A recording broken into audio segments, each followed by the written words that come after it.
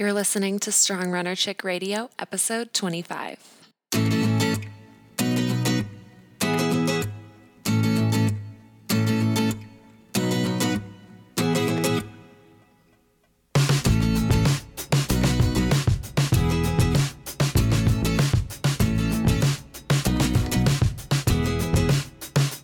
Welcome to Strong Runner Chick Radio, a leading online community where our goal is to educate, empower, and connect female distance runners across the world.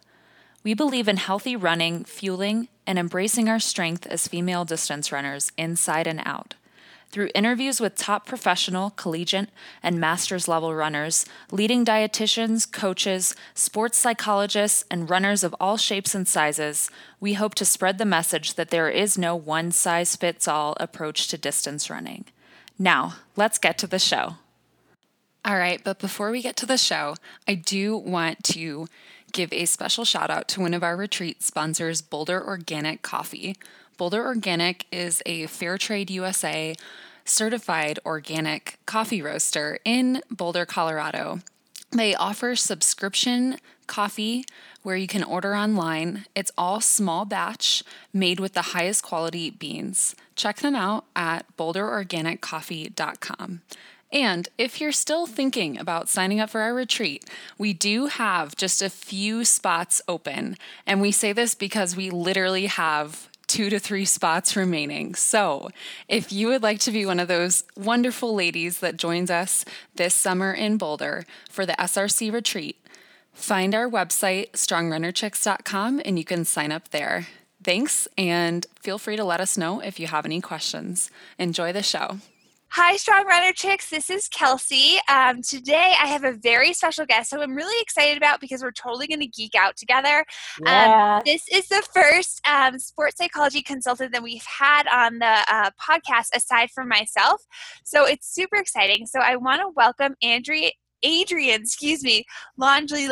Yay. We literally just went through like a 5-minute procedure on how to say her last name because I knew I was going to butcher it as soon as we went on. And I was like, how do you say it again? How do you say it again? So thank you, Adrian, for being super patient with me. Oh, no problem. It's fine. So it's one of those things like I don't expect anybody to get it down. So I think like my translation is it's French for do your best. Oh, I love that. Yeah. Oh, that's so much fun. So I also should mention, Strong Runner Chicks, that Megan is unavailable to be with us tonight. So it's just Adrian and I, which we will miss Megan, but it's also kind of cool just to have 2 sports psychology consultants together, kind of just hash it out. So we'll see how this goes. But Megan, we do wish you were here with us. So let me introduce Adrian and welcome you to the podcast. So Adrian began her work as a sports psychology consultant and counselor shortly after obtaining her Master's of Arts degree in clinical psychology, pairing her background as a lifelong athlete with a passion to help others become their best and strongest selves.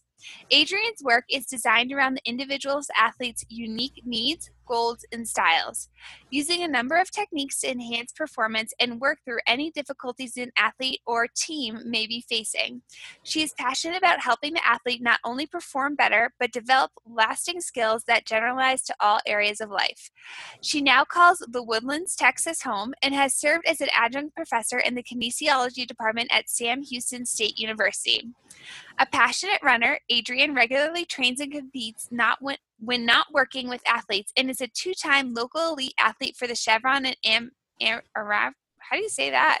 Aramco, thank you. Yeah. Houston Half Marathon, in addition to being a multiple-time qualifier for the Boston Marathon and USA Triathlon USTA Age Group National Championships. She currently runs for the Houston Harriers racing team. When not working with athletes or competing, she can be found volunteering in the local athletic community. So welcome to the SRC Radio, Adrian. Thank you so much for having me. This is going to be fun. Yes, I'm excited. So something that's actually really funny is that Adrian and I have a common friend, Miss Lauren Ross, who I actually went to high school with and still stay in touch with. I've actually just been texting her right before this. And Adrian told me that you know her as well. So that's such a small world. Hi, Lauren, if you're listening. Love you. I'm totally going to send this to her afterwards and tell her that we geeked out, that we know Lauren. And we actually hope to have Lauren on the podcast in the future because she is an RD, and we really want to get her on because she's incredible. So we kind of mentioned this in your introduction, but how did you get your start in running? Okay, so we'll just say my very first distance run, and this is going to sound so crazy and nerdy and all that kind of stuff. So when I realized that I could actually do this, I was probably like 6 or 7 years old. I was a little kid. Okay. The family dog got out. So little Adrian took it upon herself she was going to go get the family dog. So I already like to run and help people from a very early age, basically. I don't know how far I ran, but I remember vividly seeing my aunt's car pulling out of my mom's driveway because they went looking for me. I obviously was out pretty far. So I just kind of came back into the house. And of course, I was a little, hot and tired, but I found the dog. And they're just like, Adrian, what did you do? We were so worried. I'm like, it's fine. I got the dog. I just ran out to get him. So that's when I knew, I'm like, okay, my legs actually can do this. So I've always kind of had an interest in running. I kind of flirted off and on with competitive running throughout my life, throughout my sporting career. I played basically everything when I was younger, and settled on track when I was in junior high. Very, very good at it. However, I had a wicked case of performance anxiety. So I ended up not continuing, made the decision freshman year to play soccer because I was fast, I was aggressive. But it also wasn't all upon me. So it's kind of ironic that I needed somebody like myself so badly when I was in school. When I was younger, I guess I kind of became that in a sense. But that's kind of how I first started is, I'd watch track on TV, like when the Summer Olympics would come on and stuff like that. So it's naturally been something I gravitated to. And even when I played soccer, I would run to stay in shape. It was just, it's what I did. It's what I enjoyed. And, I felt powerful doing it. So I kept on. I think it's so funny because we've had so many guests on the podcast who have gotten their start in running playing soccer or have done it. But I bet you nobody has gotten it chasing the family dog. And I was just going to say that. I think that's probably the most unique story we've had on here. Aside from absolutely true, right? And aside from people who will say like they started running because they hated it, and like that to me, that's so like I love that because it's so unique to that individual. So you literally have the most unique start to running story that I've ever heard, Adrian. Nice. I mean, it was natural. It was just like, just let him get him. Yes. Like, I can do this. Oh, totally. So you started running, catching your dog, which I love. But during graduate school, you said that you became more of a serious runner. And I was really interested when I read this because I feel like so many people define serious runner in a unique way to themselves. So I'm curious, what does being a serious runner mean to you? Yeah, and it's like actually when I saw that question when he sent it to me, I was just like, yeah, that does kind of leave it open to interpretation.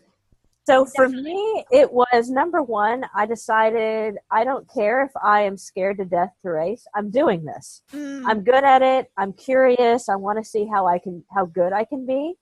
So we're going to figure out and go for it. So I didn't realize that it was going to be basically my first few weeks in grad school. I knew I was going to run just because I managed stress that way. And again, it was just kind of already part of my routine. And I started really identifying as a runner.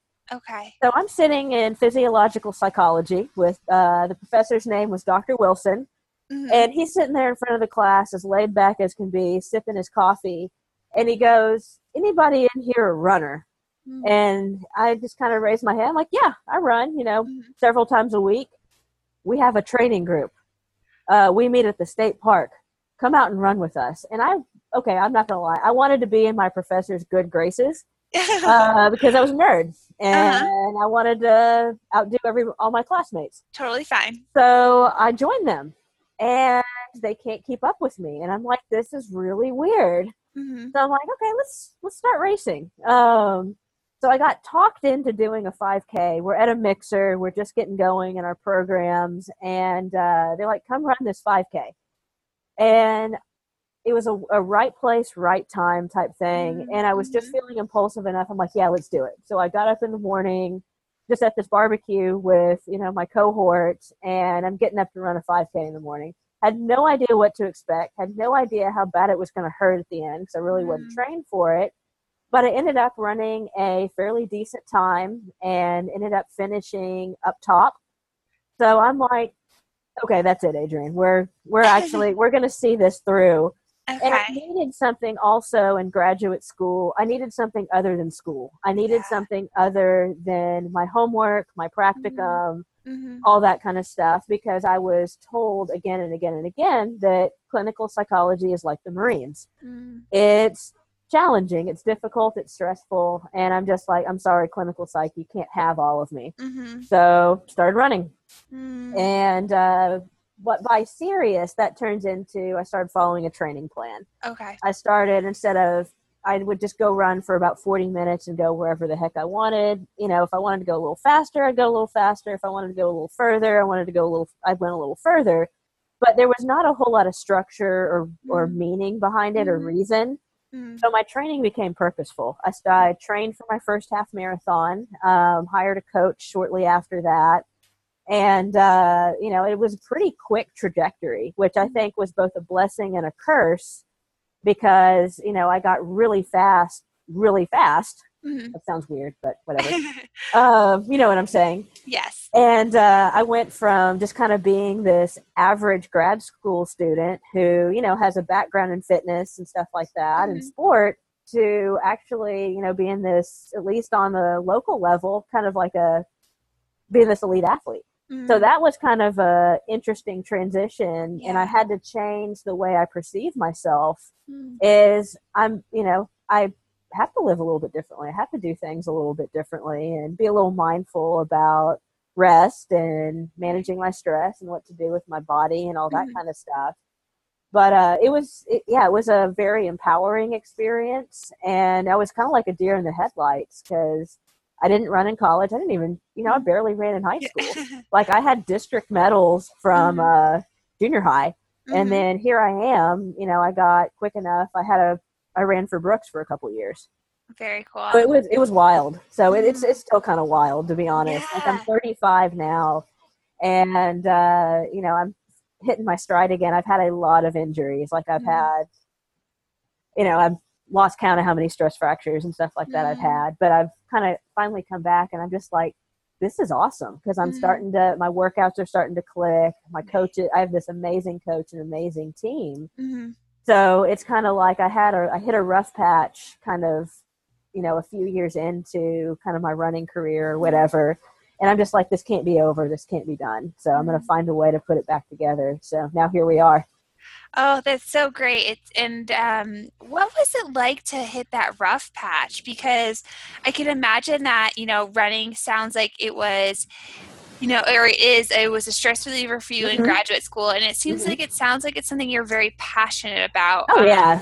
Well, it for a while into something that I don't want to say it was all consuming, but it was close. Like, granted, I had training in psychology, but I really heavily identified as the runner. Yep. And believe it or not, I was kind of a shy kid in school. So not very high, when it comes to confidence. So I kind of found my confidence and stuff like that in running. And I became overly reliant, and I work with runners all the time now, is I became overly reliant on my self-worth coming from my performance. Gotcha. So now that I didn't have that, and I was in a walking boot for a month or two, come back, race, train a little bit, and then end up in a boot again or laid up again. What I found is, at first I had to kind of work through a bit of an identity crisis. Yep. Then I decided, okay, it doesn't have to be this way. So I worked through, I found other interests to pursue. Like I started writing a blog, and I started trying to spend more time with friends and trying to slowly, devote more time to my practice and stuff like that. 'Cause let's face it, that's what pays my bills. Not running. Running does not pay my bills. Maybe psychologically it does, but I can't live off of it. So reprioritizing has been a process. Learning how to take care of my body. I did what I advise my injured athletes to do now is I turned recovery and healing into almost a sport. I'd set goals and, I'd have objectives every day is, okay, I'm just going to rock my PT this week. Yeah. Or I'm going to do my stretching and, whatever rehab I had that day, Epsom salt bathing, whatever I was supposed to do, that I would slide into my workout time. So I still kind of kept a similar schedule. And I think that's actually kind of important. Once you kind of go through the mourning period of being injured, is you get back on schedule. You may not be lacing up, but you're rehabbing, you're cross-training, and all that kind of stuff. So I also lean pretty heavily on social support and all that kind of stuff. Fortunately, I have some great friends who also run. A lot of my social circle naturally comes from the running community. So they understood what I was going through, which was great. And what's really cool is like now when friends of mine or something like that go through this, like I know I know how to talk them through it. And it's not like this vague thing or we're just like, oh, this is what we can and cannot talk about and stuff like that. Is there's like, I don't know what you're going through, but I know it sucks and I can empathize with you. And if you want to know about this injury or what it's like for me, I'd be happy to help walk you through it. I love what you said about making your recovery and your prehab or rehab. Yeah, well, here's the deal. We're athletes. Yeah. And that's what I think screwed me up at first and screws, a lot of us up is the fact that now what? Is might as well stay on schedule. You don't have to be rigid with it per se, but why not stay on a relative schedule so habit's still there? Yeah, it's never going to replace the rush that you get running, right? But it's going to keep the structure in place. And most of us runners anyway, that's kind of our mindset is we thrive on structure. So we got to create that. Yeah, I just love that idea. I think that, like you said, an injured athlete can feel really lost. And so giving them that structure is so powerful because it's kind of giving them autonomy at the same time, Yeah, absolutely. And that's great. And it sounds at the end too, what I loved you talking about was you talked about your social supports. And I wanted to get into that a little bit more because I know that you race you race with your team is the Houston Harriers. And so how do you find that racing and training connects you with others? Well, of course, there's the obvious is we all have that common interest and common experience to where, maybe the people on the outside think we're all kind of weird and all that kind of stuff. They don't really get us. It's just like I meet people from all over the country, and I was actually hanging out at the Houston Marathon. I didn't race this year. Okay. But just the connection even online where it just turns out there was a girl I went to college with. We connected and had brunch. So it's cool. like we had 3 states represented at the brunch table just because of this common interest. So we just sat there, we talked shop, we had a great time, which is really cool. And running, I think, is also career-wise. I mean, I think because of running, I have the job that I have now. Intrinsically, it's given me the confidence I need to, do some hard things. I have a fun job. And as you know, it's as wonderful as it is challenging, right? Because we walk into the door, any given day, we don't know what's going to happen. So we got to be confident that we can adapt and flex and meet these people where they are and all that kind of stuff. But to kind of digress a little bit, but unfortunately I live about 30 minutes out from my team. So I try to train with them a few times a month, but when I do, it's just like I just saw them.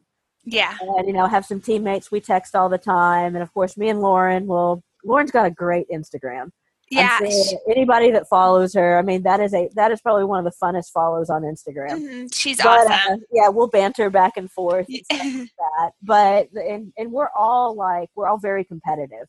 but we push each other. And this team especially is it's all about the common goal. Like, we want to win the race series. There's relays and all that kind of stuff. So, a lot of us are in our kind of mid 20s to late 30s. Okay. So we're also kind of in a similar stage of life too. So it's awesome.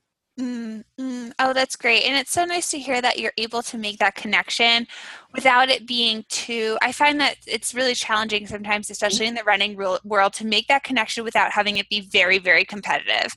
Right. And so it's nice for me to hear that you're able to do that and support one another, empower one another. That's really great. Yeah, because it's just like on the team Facebook page it's very positive. It's everybody's building each other up, congratulating each other on races, except for our coach who likes to talk smack when he puts our track workouts up there. But that's beside the point.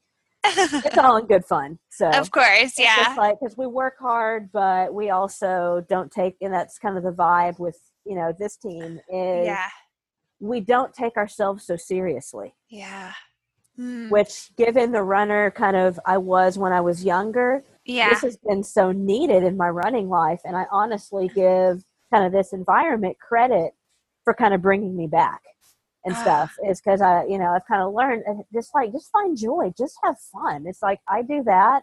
Yeah. And I focus on just improving and getting a little bit better every day and seeing my friends and stuff like that. I'm going to get better. Yeah. I'm going to improve. Yeah. Oh, I really do like that. And it sounds, I'm wondering too, because you mentioned when you were a younger runner, it was obviously you had a different mentality, a different mindset than you do now. Well, I had something to prove back then. Okay. In my head, I had something to prove. In reality, I did not. Okay. I see. I just needed to just go out there and be myself. Gotcha. Okay. And do you feel as though, actually let's transition here really quickly before I ask that next question. But how did you get into the field of sports psychology and sport performance psychology? You mentioned a little bit here and there, but I'd like to hear a little more detail. I'm actually known with my clients for having a story for literally everything. Like how you got your start in running. Yeah. The perfect story. Yeah, I'm just like, should I tell the dog story? I'm like, yes. Weird. Then again, absolutely. But so I've always kind of been interested, or at least I kind of started in high school. I wanted to be a doctor. I wanted to be a lawyer. Of course, I wanted to chase the big money, have the nice house and the car and all that kind of stuff. Then I realized I'm not good at chemistry, and blood freaks me out. And right there with you. I do not like blood. No offense to anybody who's a lawyer, just did not actually interest me. So but human behavior, why we do what we do, and especially like this kind of developed in college, kind of the science of success and resilience and stuff like that is what makes people tick who are successful. And that's always fascinated me, and I always wanted to, I wanted to work with exceptional people. I wanted to help them and all that kind of stuff, which I do. I get to work with exceptional people every day, and it's awesome. Like, I'm always the least talented one in the room at any given time, and that is perfectly okay with me. But anyway, so kind of how that started is I actually kind of lost my way in college a little bit, and that's why resilience was such a big piece for me, because my academics weren't good. I was at a university starting off, majoring in business because I thought that was the right thing to do, because I didn't get, I was like, well, psychology, that's really hard to get into, and I'm going to have to get really good grades. I'm going to have to go to extra school. So I was just a little lost, So figured out, okay, business is not what I want to do after my grades are just trash. So took some time and actually took a year off of school, kind of soul searched a little bit, kind of connected with some friends who were good role models and all that kind of stuff. And, the psychology thing came back with a vengeance. The idea of, I want to make this a reality. So went back to school, changed my major, had a totally different mindset, ended up changing schools. I needed a different environment. And, as a psych major, I was studying at Texas A&M. That's where I graduated from. Whoop. I'll actually be there tomorrow seeing athletes. So I I get into it, and I worked as a personal trainer in college. So Oh. I was out, so I was around people, and they weren't, my clients were awesome, and they'd work hard, Mhm. but of course our sessions, they sounded more like therapy. Mhm. And, we were always getting stuck because they were doing great in the gym, but they would undermine themselves. And I'm just like, okay, there's something else beyond this, and I can't tap into it right now. So, so I remember I was actually having a conversation with my best friend from high school who also lived in the area. And I remember exactly where this conversation took place. We were driving down Wellborn Road, that's what it's called, by the university, going to dinner. And I'm talking about my major, and I'm just like geeking out over this cool stuff that I learned. And then I start talking about personal training and all that kind of stuff, because I never kind of shook that jock identity, or at least like with my friends too. And I'm just like, well, maybe I want to go into this part of psych, because I wasn't 100% sure. Like, I was leaning toward marriage and family therapy at one point. Oh, interesting. And we get quiet for a second in the car, and she was just like, Adrienne, you need to be a sports psychologist. And at first I laughed at her, because I was just like, haha, those are like super rare, and there's only like 3 that exist. And, it's like, it's easier to get into the CIA than it is to be a sports psychologist. And I just thought it was just, you worked with the upper echelon and that was it. And the entry was, I don't know, I had this really weird misconception about sports psych. So the next semester, I took an abnormal psych class because I was on my degree plan. My professor, who I still stay in touch with today, his other area was sports psych. So I made friends with him and picked his brain, and I spent countless hours in his office in college just talking about the field and how it can look and different entry points and all that kind of stuff. So I do give this instructor a lot of credit, and I also give my friend Chrissy a lot of credit with, again, right place, right time, right conversation, that I just happened to be paying attention at those moments.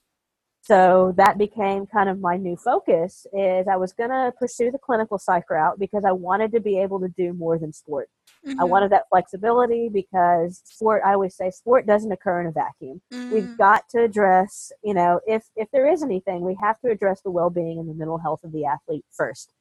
And maybe I'm just selfish and greedy, but I want to be able to do it all. I don't want to just visualize with them and get them to relax. I really want to get into whatever is going on with them and walk them through that. So the clinical background is really helpful with that. So that from there, I just started learning, joined the Association for Applied Sports Psychology, did projects and stuff like that related to sports psych. Got my master's, worked in the general field, but I asked the director of the practice, the first practice I worked at, hey, can I dabble in some sports psych? And I think they wanted to maybe increase their bottom line. So they're like, yeah, sure, go for it. And they knew I was a runner and all that kind of stuff. So that's where it took off. And that was almost a decade ago. And now I'm sitting here in my first week in my new private practice. So very convoluted, very random story, but that's what I got. That's kind of how I got into sports psych. No, I think it's a great story. I mean, it's taken a lot of tenacity, a lot of perseverance, and you've got to be almost a little crazy yourself.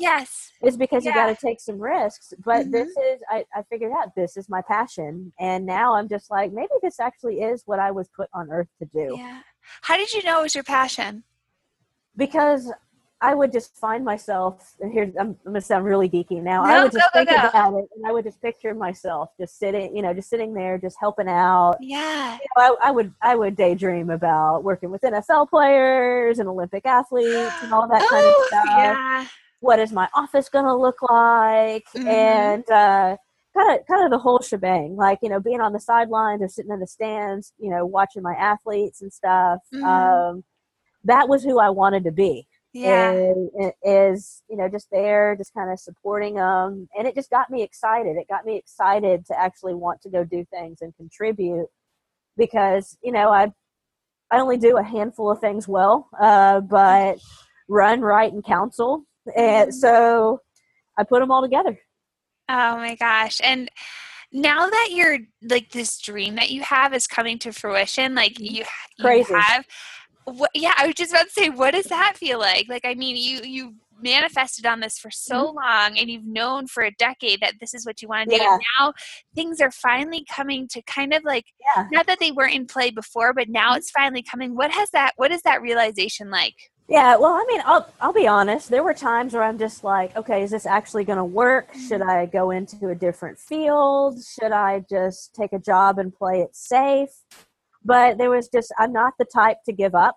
And, you know, I'm the type, I'm going to find a way, whether that is for myself or whether that's working with an athlete. So you know, it was slow going at first, but I was just like, okay, we're going to find a way to make this work.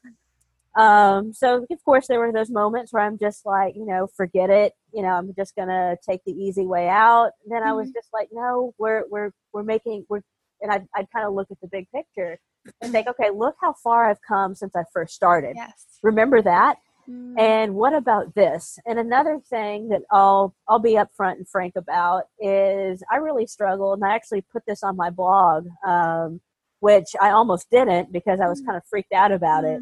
Was I had to really work through some wicked imposter syndrome because I wasn't a college athlete. You know, I was just kind of this random, suddenly, you know, I went from nothing to being basically an elite. So that never, you know, I never fully stopped and just kind of looked at all of that.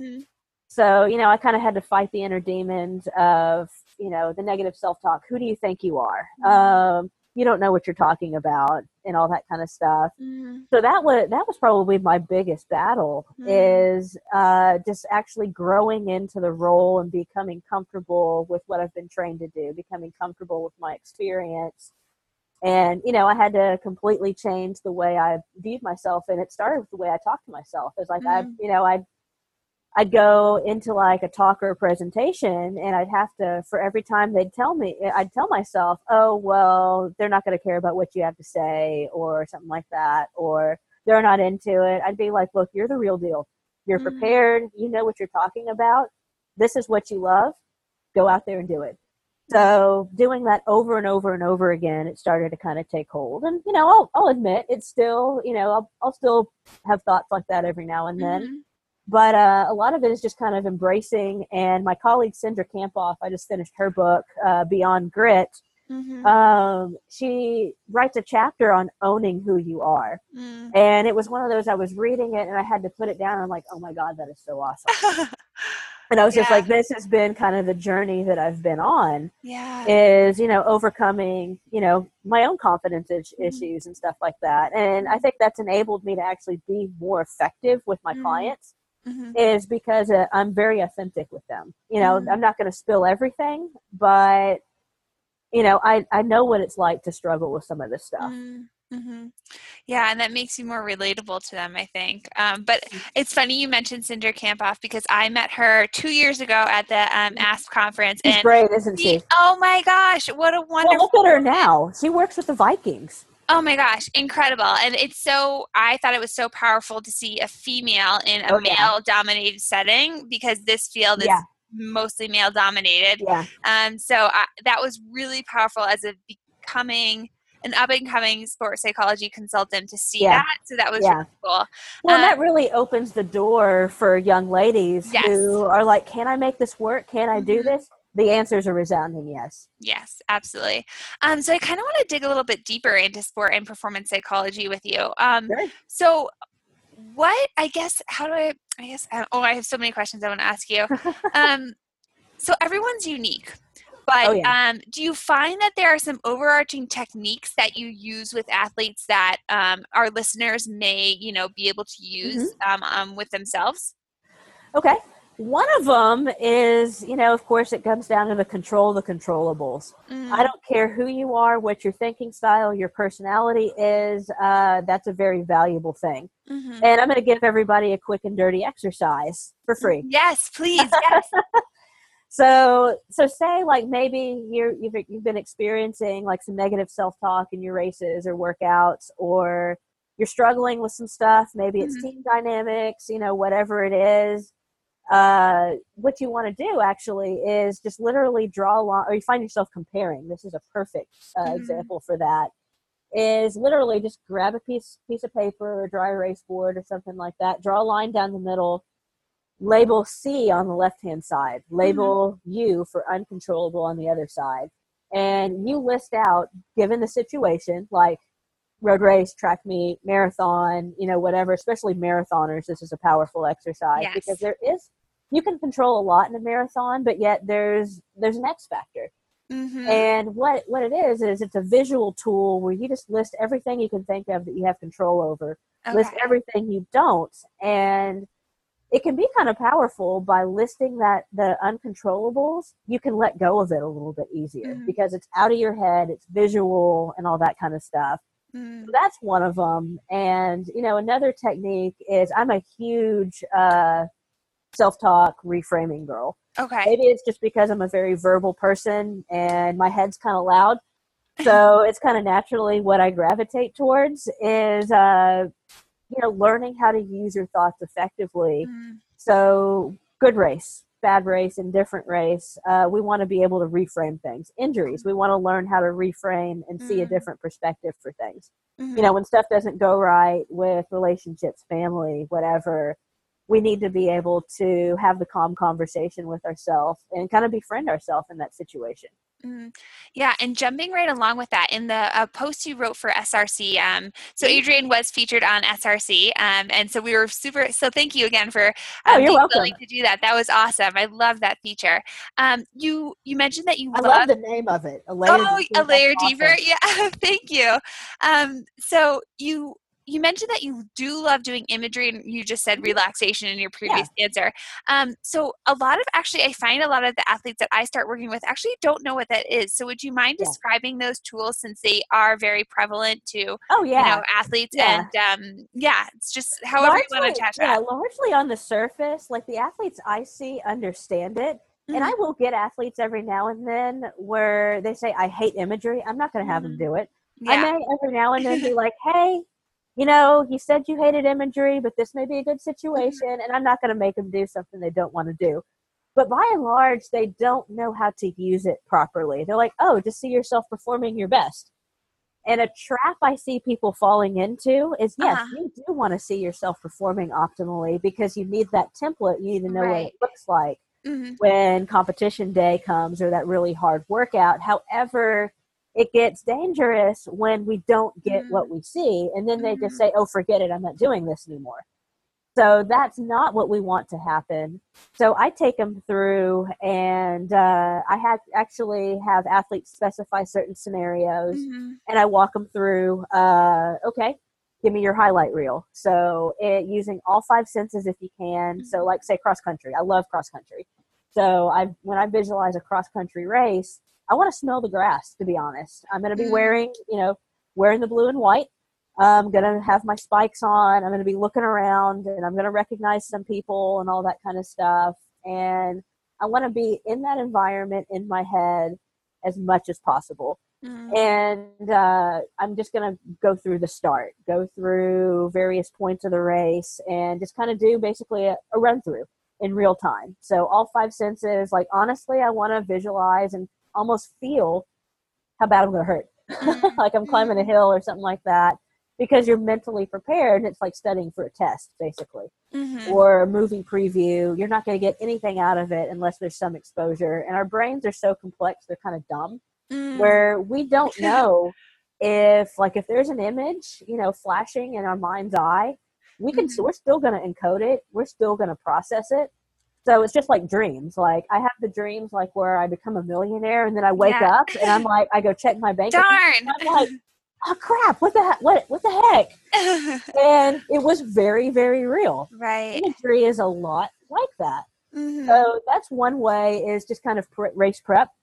If you're struggling with something, like I had an issue kind of in my comeback 2.0 where, I was healthy. I started racing again, but I had lost that instinct to just compete, basically. And I would be, kind of in the front of the pack, but I would always be in a spot and I'd become complacent and I would just lose more energy and power the more girls passed me. Instead of trying to go with them or staying on pace, I would just be like, oh, you don't even belong out here anymore. It would just trigger all this negative energy. And I might have been doing fine until these things happen or somebody would gap. So guess what? I had to get very uncomfortable picturing this happen because it's not pleasant. But over and over again, I went through that scenario, and it felt, it felt like BS at first, where I'm actually closing the gap, or I'm taking the lead, or something like that.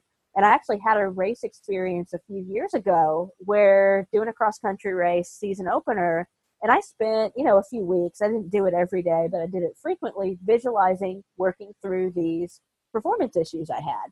So, practicing what I preach and all that stuff. Lo and behold, I'm in 4th place, and a girl passes me on the course. I remember on the second loop, what I visualized, I was just like, it just came up. Pass it.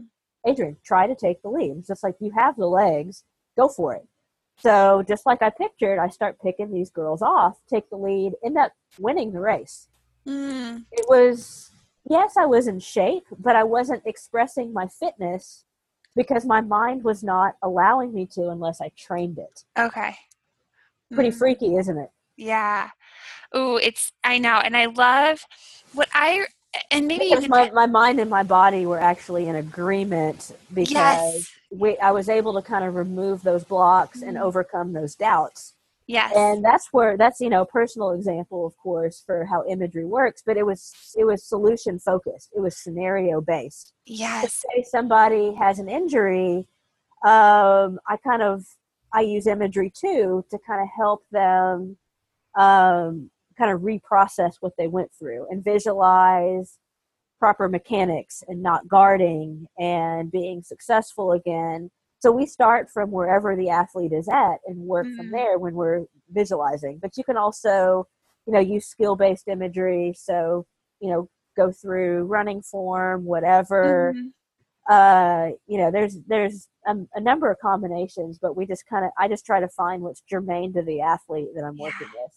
Yeah. So there are a few things that I love there. I love in that last statement there how you talk about individualization for that athlete because not everybody's imagery is going to be the same or else it's not going to work. Yeah. And that's where, people get to where like, oh, I don't like imagery that much because it's all the same and it doesn't work for me. Yeah, so true. So I love that you pointed that out. And I loved also that you said the mind and body connection because people forget how the nervous system.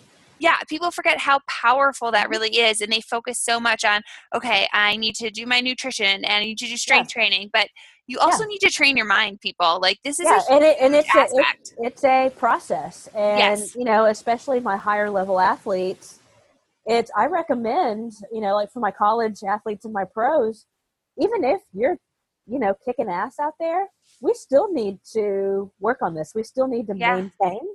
Because and even me myself, I still have to work on my own mental game, whether that is athletically and professionally, like I just talked about earlier, because it's just like a muscle. Our brain weighs our thoughts by volume, so the content is so very, very important that it needs to be useful, relevant, and positive.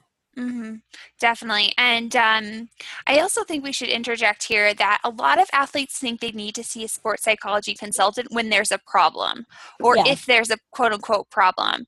And that's not the truth at all. No. So speak to that a little bit because I know you're passionate about that as well. Yeah. Well, it's just like I work very hard to remove the stigma, from this. And, you don't have to look very hard to, you can just do a Google search, famous athletes who use sports psychology. You're going to see names like Lindsey Vonn. You're going to see names like Tom Brady. You're going to see, certain basketball teams. The Houston Rockets, I believe, worked with one when they made a playoff run and all that kind of stuff. The U.S. Olympic Committee, they have a full staff of them. So that usually gets athletes on board pretty easily. But kind of how I like to frame it for athletes is So you do everything but train your mind. Do you still feel like you have more in you? And they'll usually say yes. I said, can you access it? I don't know. Maybe if I try, which, it's usually not a very concrete answer. And I'm like, because our thoughts, our mindset, and just kind of our overall well-being they play a role, and it's something that we have habits, and we kind of have our biases and stuff like that, negative, positive, and different, where we have to learn. You have to learn yourself, and you have to learn what mindset you compete at the best. So I know I'm kind of like rambling and stuff like that. No, you're fine. Losing myself in thought, but is teaching them that it's just like a muscle, and you need to just not visualize once, or just not use positive self-talk once. You need to make it part of your regular routine.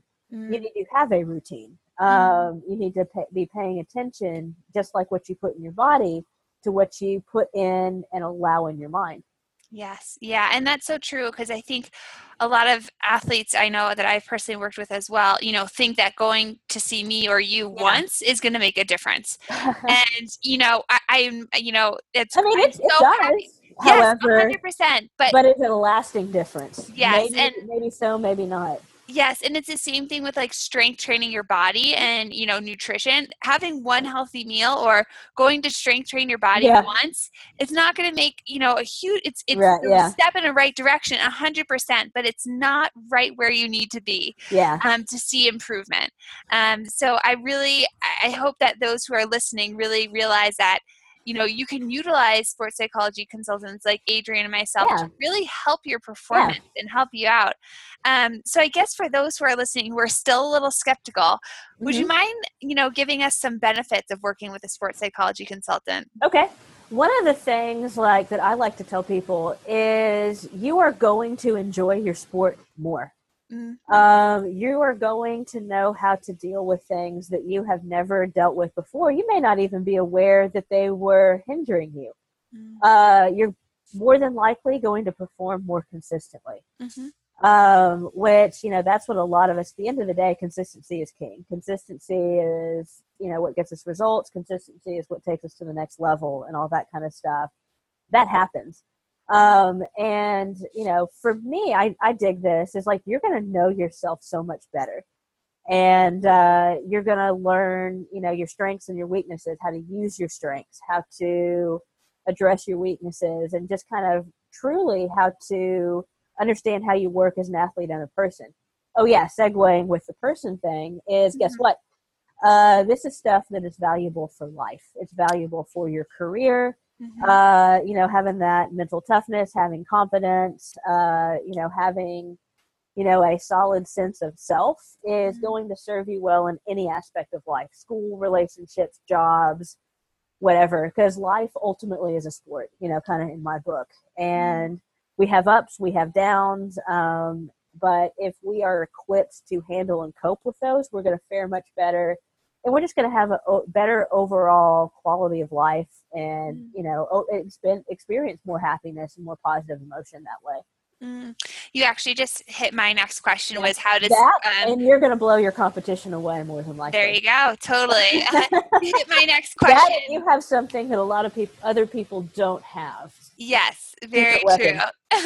Yes, that secret weapon, that's so important. And you hit my next question was how does it help outside of sport? But you also mentioned too a little bit in there, touching on the whole athlete, not just their performance. So they're people. Yes. There we go.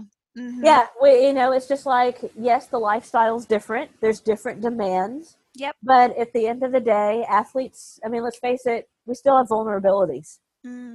So we still need to address, and a lot of times I find I'll get a new athlete in and we'll start doing just more sports specific stuff. And I find that I'm just like, it's not flowing. Then I start exploring other areas, and stuff like that. And sometimes when we just address kind of what's happening off the track, off the court, field, whatever, the performance improves because the athlete's more freed up. And, inevitably you're going to learn coping skills and stuff like that way.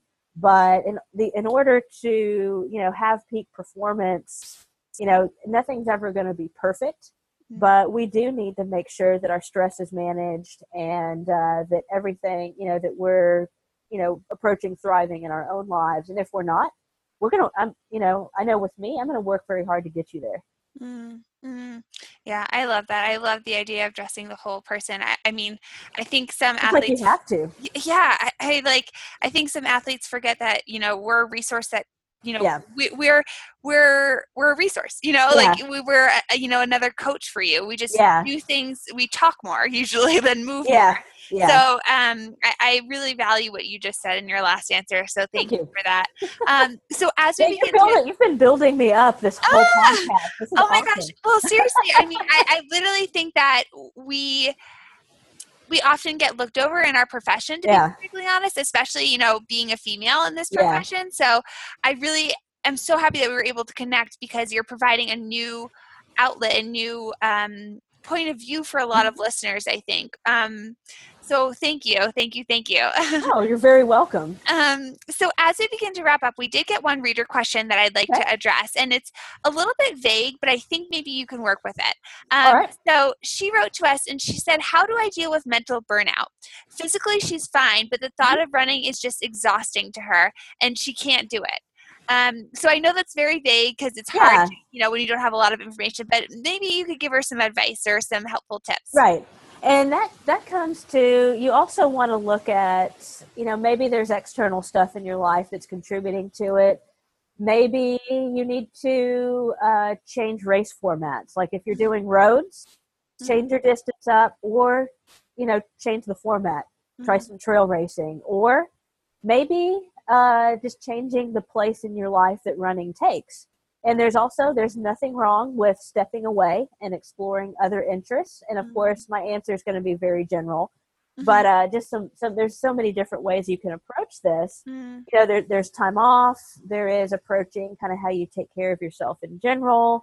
I know for me, if I find that, my attitude starts getting kind of negative towards my daily runs, I'm like, I start to do a little troubleshooting. What's bothering me? And maybe I feel like I'm becoming a slave to the GPS. So guess what? Sorry, GPS, you can't go. So I switch, I try to switch things up, and I suggest that with others, because you need to tap into just the purity that is running.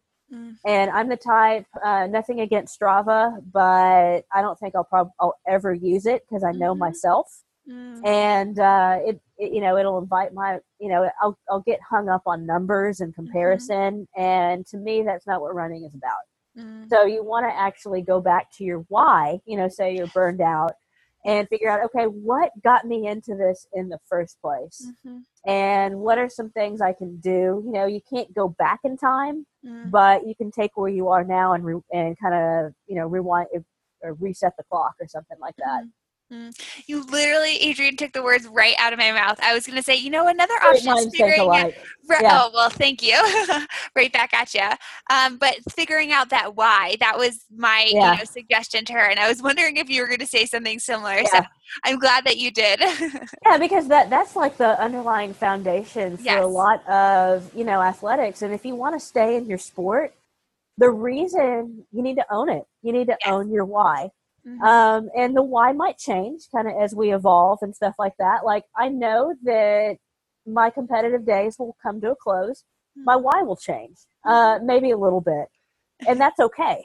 My why was different when I was in, high school and college, right, and stuff like that. I did it just because I liked it. And I'm not gonna lie, I felt kind of like a boss doing it. And my friends were like, "How do you do that?" And I'm just like, just like you lace up, you don't have to think about anything. Totally. Oh, that's great. And thank you for addressing that. I do appreciate it. I know our reader and even our listeners who, didn't submit that would appreciate it. So as we come to a close, I have 2 to 3 final questions for you. Okay. So what's currently making you thrive? What is making you live a lot happier right now? Oh gosh. Well, number one, it's like I wake up every morning and I get to do what I love. And that's it's just awesome. So I know that I don't know what my day is going to look like, but I'm going to give somebody my best. I get to help people. and I get to help people along their journeys, and they're all at different places, and I get to do all these different things. And of course, training also brings me joy.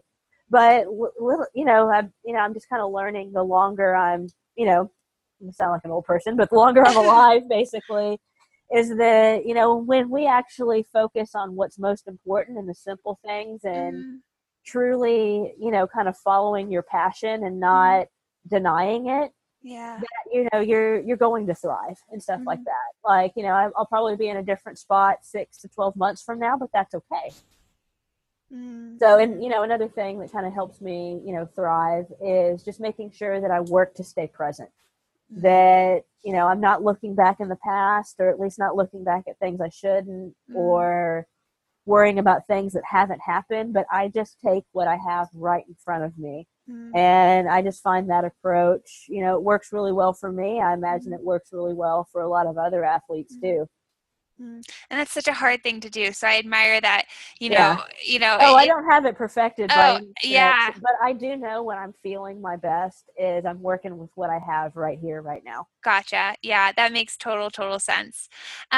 So we ask all our guests this question, but I love this question. What does being a strong runner chick mean to you? Yeah. Well, Allie Kiefer stole mine. She just said a badass. Totally. So I'll take that and I'll unpack. Sounds good.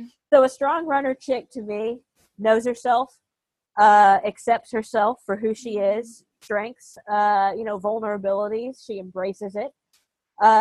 She knows what works for her, and she doesn't compromise on any of these things. Oh, great answer. And I love that you elaborated on Allie's, because she said it and I was like, oh my gosh, clearly she comes up with the best answer. It was just so concise. So oh my gosh, so great. I could talk forever about all this kind of stuff. So I'm sure like my clients are just like, shut up, Adrian. You talk too much. If we have a listener or a reader who read your A Layer Deeper post, who would like to connect with you or reach out about a question or anything, how can they do so? Okay, I have a Facebook page for my practice, and you just have to type in Adrienne Langelier, Sports Psychology Consulting. So just type Adrienne and then just start typing in L's. I'm sure you're spelling me because that tricky last name. Yeah, maybe we should do a podcast on like weird last names. That would be so funny. Yeah. Oh my gosh. But I'm on Facebook. My website is a work in progress. Again, I've been in this new office 4 days. I'm still getting my feet on the ground, so stay tuned. I try to post pretty frequently on Instagram, and it's just my first name, Adrienne Langelier. So those are the easiest way to find me. And, I do see athletes all over the country. I do distance work. So, if anybody wants any specific work done or has any questions, you can get my email and you can contact me through those channels. And I also have a blog too, but it's a little more vague, and it's just called Sporty Brains. I read some of your articles on your blog and I love them. I thought some of them were really, really lovely and well written. So I like to mix, I try to balance humor and because what you see is what you get on that blog. I try to be very real. Then my last post, kind of in response to the USA Gymnastics case, that was definitely, it had to be more seriously toned. But and I always take topic requests for the blog too. So. Oh, great. Well, thank you so much, Adrienne, for your time tonight. We really thank you so much for having me. This was a lot of fun. This was so much fun. We'll have to do a part 2 in the future, I'm thinking, because I'd love to geek out with you a little bit more in depth. And now that we have your full story, I'd love to go a little more deeper into some of the topics we've talked about. So get ready, kids. Thank you again. And SRC listeners, thank you for joining us for another episode. We appreciate your time, and we hope you have a great evening. Bye, you guys. Bye. Thank you. Thanks for listening to the Strong Runner Chicks Radio.